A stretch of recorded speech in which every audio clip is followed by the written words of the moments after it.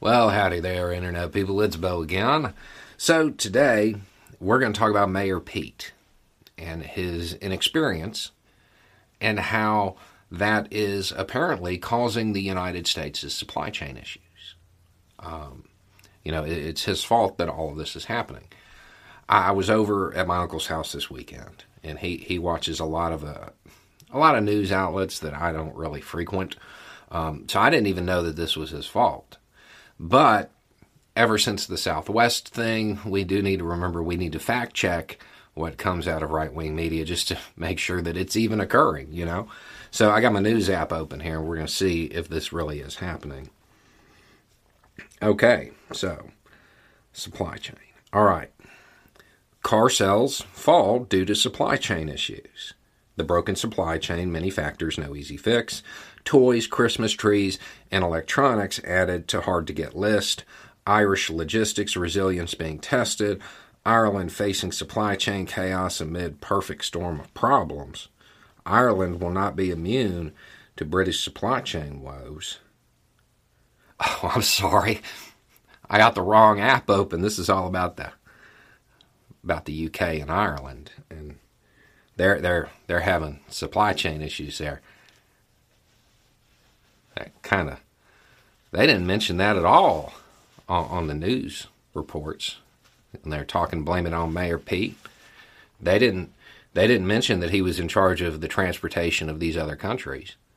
I mean, he's got a pretty big purview being in charge of the United Kingdom, Ireland, and the United States. I didn't know that. I didn't even know that he was doing that. That's wild. Can't believe that. He messed up 3 countries.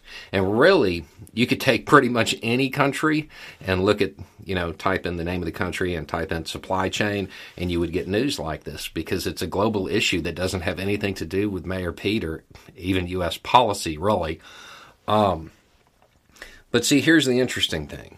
While it isn't Mayor Pete's fault, why do you think they got away with it? And they're going to. They'll get away with blaming this whole thing on Mayor Pete's inexperience. Because they can. This is when we talk about information silos. This is the danger. What they do is they take something that is known to be true. Mayor Pete is inexperienced.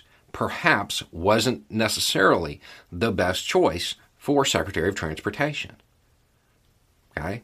That, you can confirm that, right? And as long as you don't tell them that a secretary's job is really to read the reports of the people who've been in that agency and kind of know what they're doing and distill them and provide the options presented to you, to the president, I mean, that story sticks.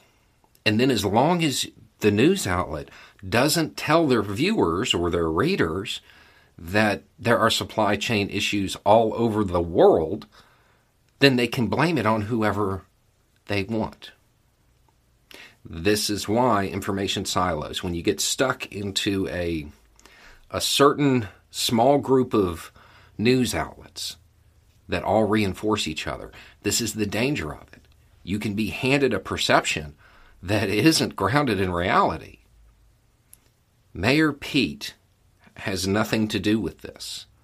Sure, he's Secretary of Transportation. Sure, advice to the president. All of that's true. But if you leave out the context, which is really important, that it's happening all over the world, you're not really reporting the news. You're trying to create a narrative. You're trying to pin it on somebody, which is generally what the right-wing media tries to do. They find a problem, and then they tell you who to blame for it.